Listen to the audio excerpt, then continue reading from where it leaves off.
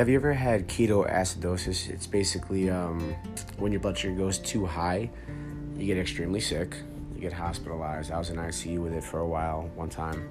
Well, actually, multiple times. The first time I ever got it, my endocrinologist told me that I can exercise when my blood sugar's high. Now, mind you, this was 20 years ago. I was going to a sleepaway basketball camp at Rutgers. It was pretty cool. So my blood sugar was high and I exercised, and basically ketoacidosis is like poisonous balls in your body when your blood sugar is high. We piss on a strip to see our ketone level. Now, if I exercise or overexert myself while I have those, they'll break open and basically poison my body to the point where at that moment I was throwing up the outline of my stomach.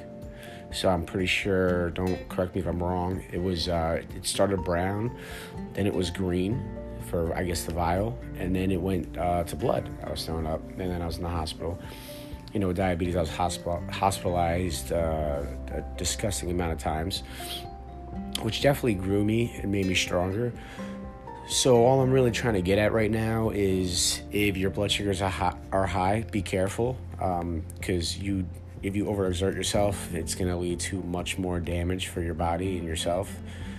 So definitely take care of yourself and look out for your ketones. If you're diabetic, please buy ketone strips. So if your sugar's high, at least you know if you have ketones or not, because it's a very dangerous game you're playing if you don't know. Diabetic Avengers, let's make some awareness. Let's get this.